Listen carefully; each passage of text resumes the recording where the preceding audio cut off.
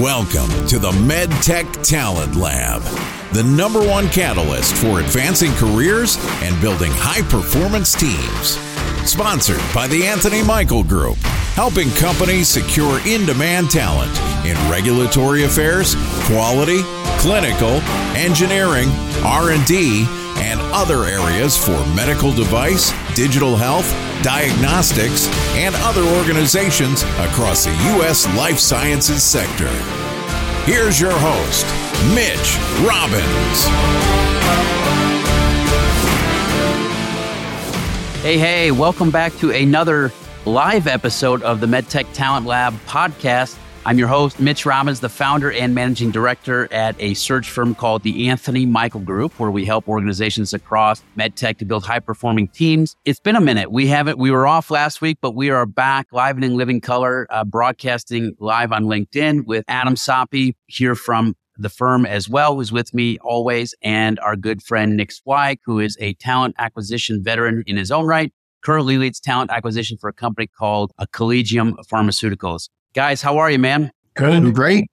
Good. Well, welcome back. We were off last week, but we're back with another topic in talent. And today we're going to talk about that first meeting that hiring managers have with candidates. And what do hiring managers need to discuss in an effort to, quote unquote, sink their teeth in a little bit more when it comes to candidates' interest level, right? So it's one thing to get fish on the line. It's another thing to try and get the fish in the boat. And if you can't sink your hook in deep enough, it's going to be hard to keep that fish on the line, right?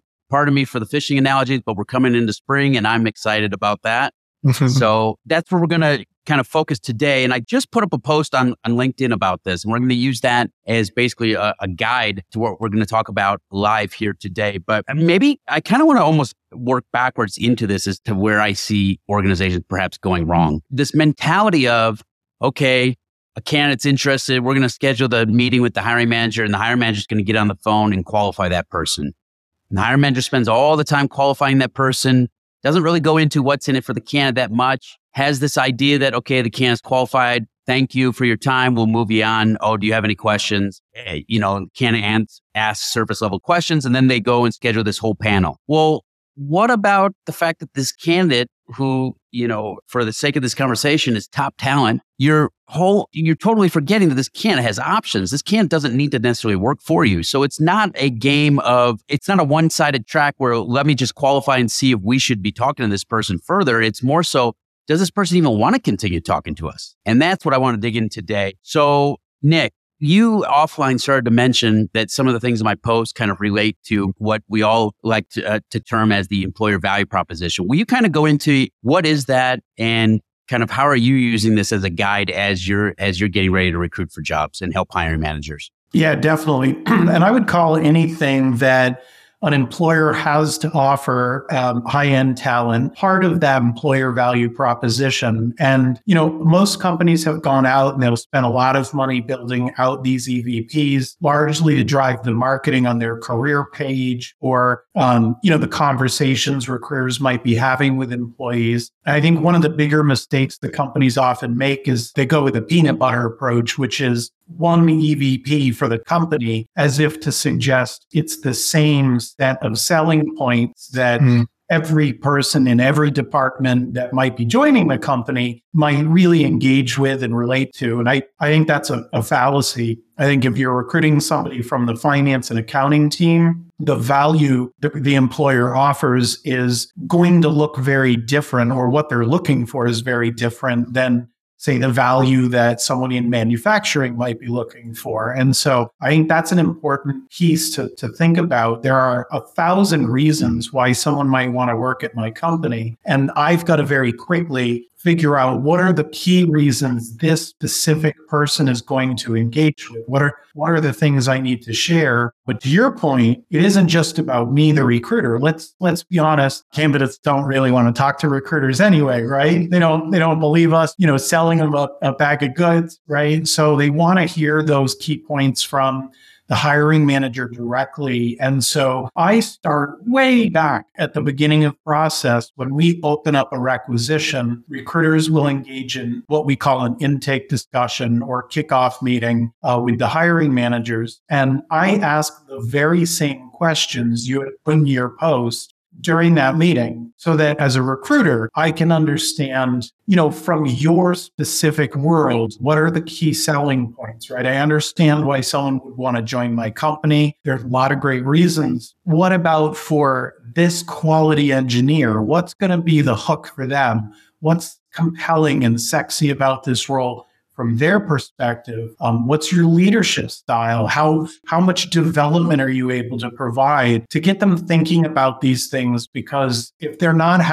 taking the time to bring those up in the first call, candidate's going to be left wondering if what I told them was actually accurate, or if it's this HR vision of what we could be someday but aren't today, right? And so the important piece is for any leader listening, don't assume because you're having an interview that this candidate is 100% in, ready to quit their job and join you. That is not necessarily the case. A lot of candidates want to go through the interview process to learn more about the company. And if you're not prepared to sell your position and your company and your leadership style, there's a very good chance I'm going to come in and eat your lunch. Absolutely. And I think it's really important to hammer this home that let's say somebody is gainfully employed and considering making a change. And let's say that you're the first stop on the block. And you, for example, you've had a headhunter who's partnering with you to go out and attract talent. And they've been successful in bringing somebody very qualified to the table for you to interview. And this person wasn't thinking about making a change, but now they're at least open-minded to hearing what you have to say. Once that switch goes off in their mind that they're open-minded to this conversation,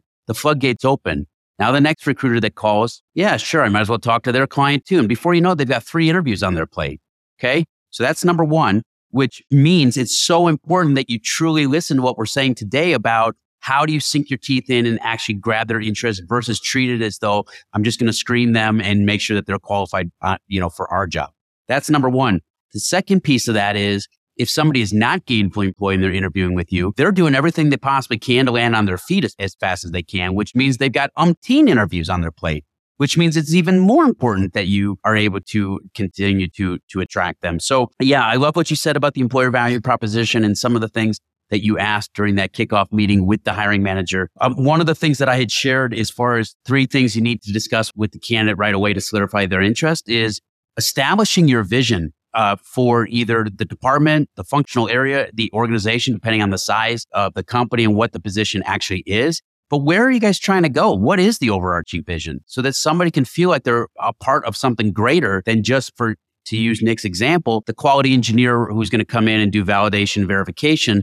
Okay, as a result of doing that, how does that correlate with our overarching vision? Where are we trying to go, right? The second thing, and Adam, I want you to talk about this if you could, because you're great at this as far as flushing it out with hiring managers, is what are the 2, if not 3 critical projects or priorities that you want this person to work on right away? It's really important to talk about this up front for 2 reasons. One, it gives the candidate a sense of what are they getting involved with? And 2, it's also allowing you to screen right then and there about their experience against those priorities you want help with. But Adam, talk, if you would, a little bit more about that and from your perspective. Yeah, exactly. That's a huge one because when I ask candidates, hey, how would you rank this particular opportunity versus the others that you have in the process? Generally, they'll go through and the ones that rank lowest are, hey, it's very vague or ambiguous. I'm not even sure, hey, tell me about this other role with X, Y, and Z company. And if I hear, honestly, I don't know. I've talked to 3 people. I'm still not clear what the top priorities are or what I would be doing there.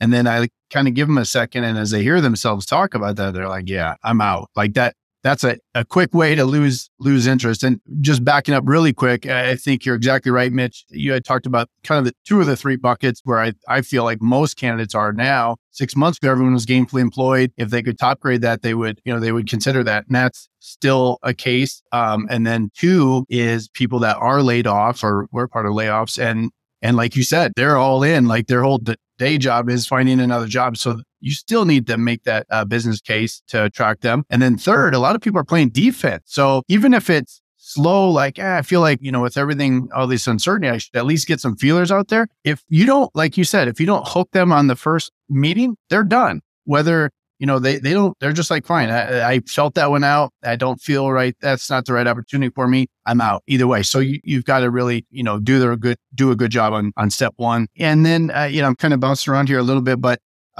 Yeah, I think if you don't have the vision, one, they're not going to trust you as your new leader, but also they're not going to know, hey, am I the right person for this role? If it's like, hey, we need to implement a new QMS and then get a 510K approved, I'm really excited about that. That's what I'm good at. Or I've done 60% of this, and this is an upside for me because now this helps expand the breadth and depth of my experience. So if you fail to paint that picture, you're going to lose candidates immediately, and you're going to potentially move people along the process that aren't going to be a good fit for you anyway. To borrow a term or a line from a good buddy of mine, David Stephen Patterson in the recruitment industry, he's like, top talent wants to be able to self-actualize.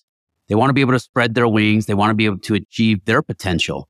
And if they don't see a way forward of how they're going to eventually be able to continue to work towards achieving their potential with you, it's not going to make sense for them. And what I mean by that is here's number 3 of what you should discuss with a candidate on your first meeting is, if you come in, here's kind of our vision. Here's the priorities that we're trying to work on right away. If you are successful in helping us achieve these things, this is kind of what growth can look like within our organization, and really mapping that out for them. Hey, I've been with this company 4 years. I started as an analyst. I became a lead. I became a manager. And now today I'm a vice president. Here's how I got there. And you could possibly follow a similar track because I see our organization expanding to do this, this, and this. And so there is a track, right? Or it's, painting a different picture depending on what the circumstances are. But here's the key. And this goes back to what Nick said very early on. If you don't know what's important to the candidate, it's very hard to paint the right picture. So painting a picture of how you can become a vice president really is kind of a moot point if the person doesn't want to be a vice president. And so this is a little bit of a finesse as far as asking, hey, I understand that you're an experienced quality engineer now. Why are you working so hard day in and day out? What are you working towards? Let them tell you first before you paint the picture of what growth can look like. Because otherwise you're selling to kind of like a blank canvas, and that's never a good thing. Yeah. Hey, my dream is actually to move to Europe. Oh, well, that's interesting. Our headquarters are in Switzerland. If you do this and this, there's a good chance that you can move over to that side. Or if people management leadership is not in your trajectory, you're absolutely right. You're flying blind. I've got one bonus that I had also put in the post. But Nick, is there anything that you feel like we're missing in terms of the importance of what hiring managers should cover in that first meeting with candidates? No, and I love that you caught yourself because your age was showing a little bit, Mitch, as you talked immediately about advancement, because I would say for our generation, that was almost always the default, right? And what I have learned is the generation immediately following, and I'm not naming my generation, so don't get excited, guys, but immediately that followed me, it's a mixed bag. Some people do want that advancement. Other people want the ability to move from department to department, really expand the breadth of their knowledge. Other people really want that specialization, that depth of knowledge, and they want to be a truly inspirational individual contributor throughout their career. So I think gone are the days that you could just assume that mapping out advancement is the right sort of solution. That's going to be the hook. And I think you did a great job of kind of highlighting the need to really actively listen to your candidate first before you start pulling any tools out of your how to sell this opportunity toolbox, because otherwise you are selling the wrong item, right? And Adam points out another one, right? Maybe it's, I want to move to Europe, or I grew up in California and I would desperately like to get home at some point because my parents are aging, or there's 1,000 different motivators that lead candidates to consider new opportunities. And if you don't take the time to actually listen and align your operations with those objectives, you're going to be dead in the water. The other thing I'd just add is that you shouldn't be too worried if you can't meet their needs, right? So if they do want to move to Europe, if they do want to move to California, and those are not things that are going to be apparent in this role or an option, it allows for you to potentially fail fast, right? And so and I think we've talked about this in prior shows, that I struggle really hard to make sure I put the selling points out there. Yes, but I also want to put the bad and the ugly out there too, so that candidates that aren't aligned to what we're trying to do, be it the vision, be it the responsibilities, be it the long-term outlook for this position, that they can self-select out. Empower your candidates who know themselves better than you will ever know them, even once they work there. Give them those details and don't be afraid of letting themselves withdraw, so that you can focus your time and energy on those candidates where the objectives they have for their career, for themselves, are aligned with yours organizationally. Love That's it. a really good point. Love it. And I love what you said about the failing fast, because maybe it's not the right fit. And that's the whole point. It's got to be the right fit for both parties, and being honest about that with yourself and kind of with the candidate is a great thing, versus these organizations who, well, I think they might be okay, and send them through this whole panel only to find out what they already knew way up front. It's like, well, come on, let's kind of cut bait when it doesn't make sense and move on to something that might make more sense for both parties. The bonus that I wanted to throw out there is this, and it's twofold. It always dumbfounds me dumbfounding to me when hiring managers don't see the candidate's perspective of that there's got to be something in it for the candidate too, because these hiring managers were once candidates themselves, and they were once looking for opportunities that made sense for themselves, right? And they almost like lose sight of that when it comes time to interview people. So the bonus is this: if you were in this job yourself, doing it elsewhere, why would it be in your best interest to come do the job with you at this company over anywhere else to do the exact same job? If you can answer that, not, directly, hey, if I was you, this is what, but if you're able to infuse that into your conversation, I guarantee you it's going to help you win more often than not. Because what you're doing is you're truly, truly finding ways that separate your opportunity from the rest of the marketplace. And a major hint to you, it's not your ping pong tables or your great culture or the fact that you offer, a friendly environment, all those things, because everybody says the same thing. So ask yourself before you get on the phone with these candidates, hey, if I was doing this job now, what would be in it for me to come do it here versus doing the exact same job elsewhere? Yep. And if you can personalize that, that's even next level. Hey, I joined a company like yours, a multi-billion-dollar, global strategic, and I joined 7 years ago, and I've done this, and this, and I've really enjoyed this piece, and here's what's keeping me here, and make it personal to that, connection.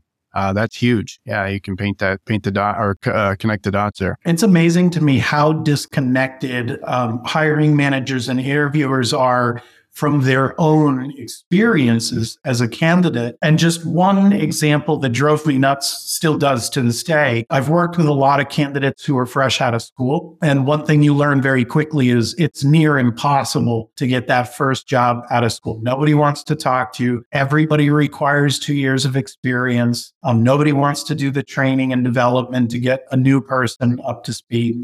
That's a huge frustration of mine. But all of those candidates I worked with for a year, 2 years, I was the shoulder they cried upon every time a job didn't work out. They got beat out by somebody with more experience. Every single one of them said, Nick, when I am the hiring manager, I'm going to give people like me a chance. And do you know how many of those people followed through? None of them. I was going to say zero. It's right. You get there and it's like, hey, remember, you said you were going to give well, I know I said that, but here's the thing. I've got 36 priorities. My team is really small. If I don't get this done, we're all getting fired. The company's I don't have time to train, right? And so people fall into the exact same loop. And my point is, if you can't take time to empathize with the people that you're going to be recruiting, the candidates, if you can't think about the experiences you had interviewing, good, bad, or otherwise, what were those key elements? What did you love about the companies that impressed you? What did you detest about the companies that you would never go work for? And how can you, as a hiring manager, show up in the way that you would want to see things as a candidate? I just don't think it's easy to put yourself back into the shoes of the candidate once you've put your hiring manager hat on. I think some of that might be mindset too. I feel like younger, not by years, or newer hiring managers do a better job of it than people that have been in the leadership role for 15 years. And just like you pointed out too, with growth and trajectory, that was always a go-to, 8 years ago. Hey, I'm assuming you want to move up the ladder. So here's how you do that. And then now, and I quoted you yesterday, Nick, like I do a lot about what you did at Beta Bionics I was speaking with a regulatory person. You have two paths, the individual contributor path and the people management leadership side. And of course, it's very common now. People are like, no, I don't want to be that. I don't want to be that person. Here's what I want to do. And same with the management. I think the old school mindset is I'm establishing dominance and trust early in the process. Otherwise, if I hire you, you're going to walk all over me, or I need to show you, hey, you're lucky to work for me. I'm interviewing you, I'm grilling you and that. And I think it's been slow to evolve. And I think people that are a little bit closer removed or less far removed from being on the other side of the table, get it. And then they make it it's a personal conversation. When I debrief with candidates, and they love it when they're like, I didn't even feel like that was an interview. That was just an informal conversation. But the hiring manager did a good job of getting their questions answered and getting it done. It wasn't just like they're sitting over a coffee for an hour and they didn't get accomplished anything, but it didn't feel like, here, tell me a time when, ... and then back. Then tell, you succeeded and you failed. And if you were a tree, you're this country, so I think it can be different than what, I think managers and leaders were taught, a dozen years ago. Good stuff, guys. Well, I think this was a great show where we kind of got in and gave some pointed ideas of how you can help solidify interest on the initial call with hiring managers. For those of you who have any questions, of course, feel free to leave them in the comments here. We'll address each one of them. You can always reach out through DM, but if nothing else, we'll be back live next week with another talent topic here on the MedTech Talent Lab podcast. Thanks so much, guys. See you guys next week. Thanks for listening to the MedTech Talent Lab podcast. For more content-rich episodes, log on to theanthonymichaelgroup.com or subscribe to the show on your favorite podcast platform.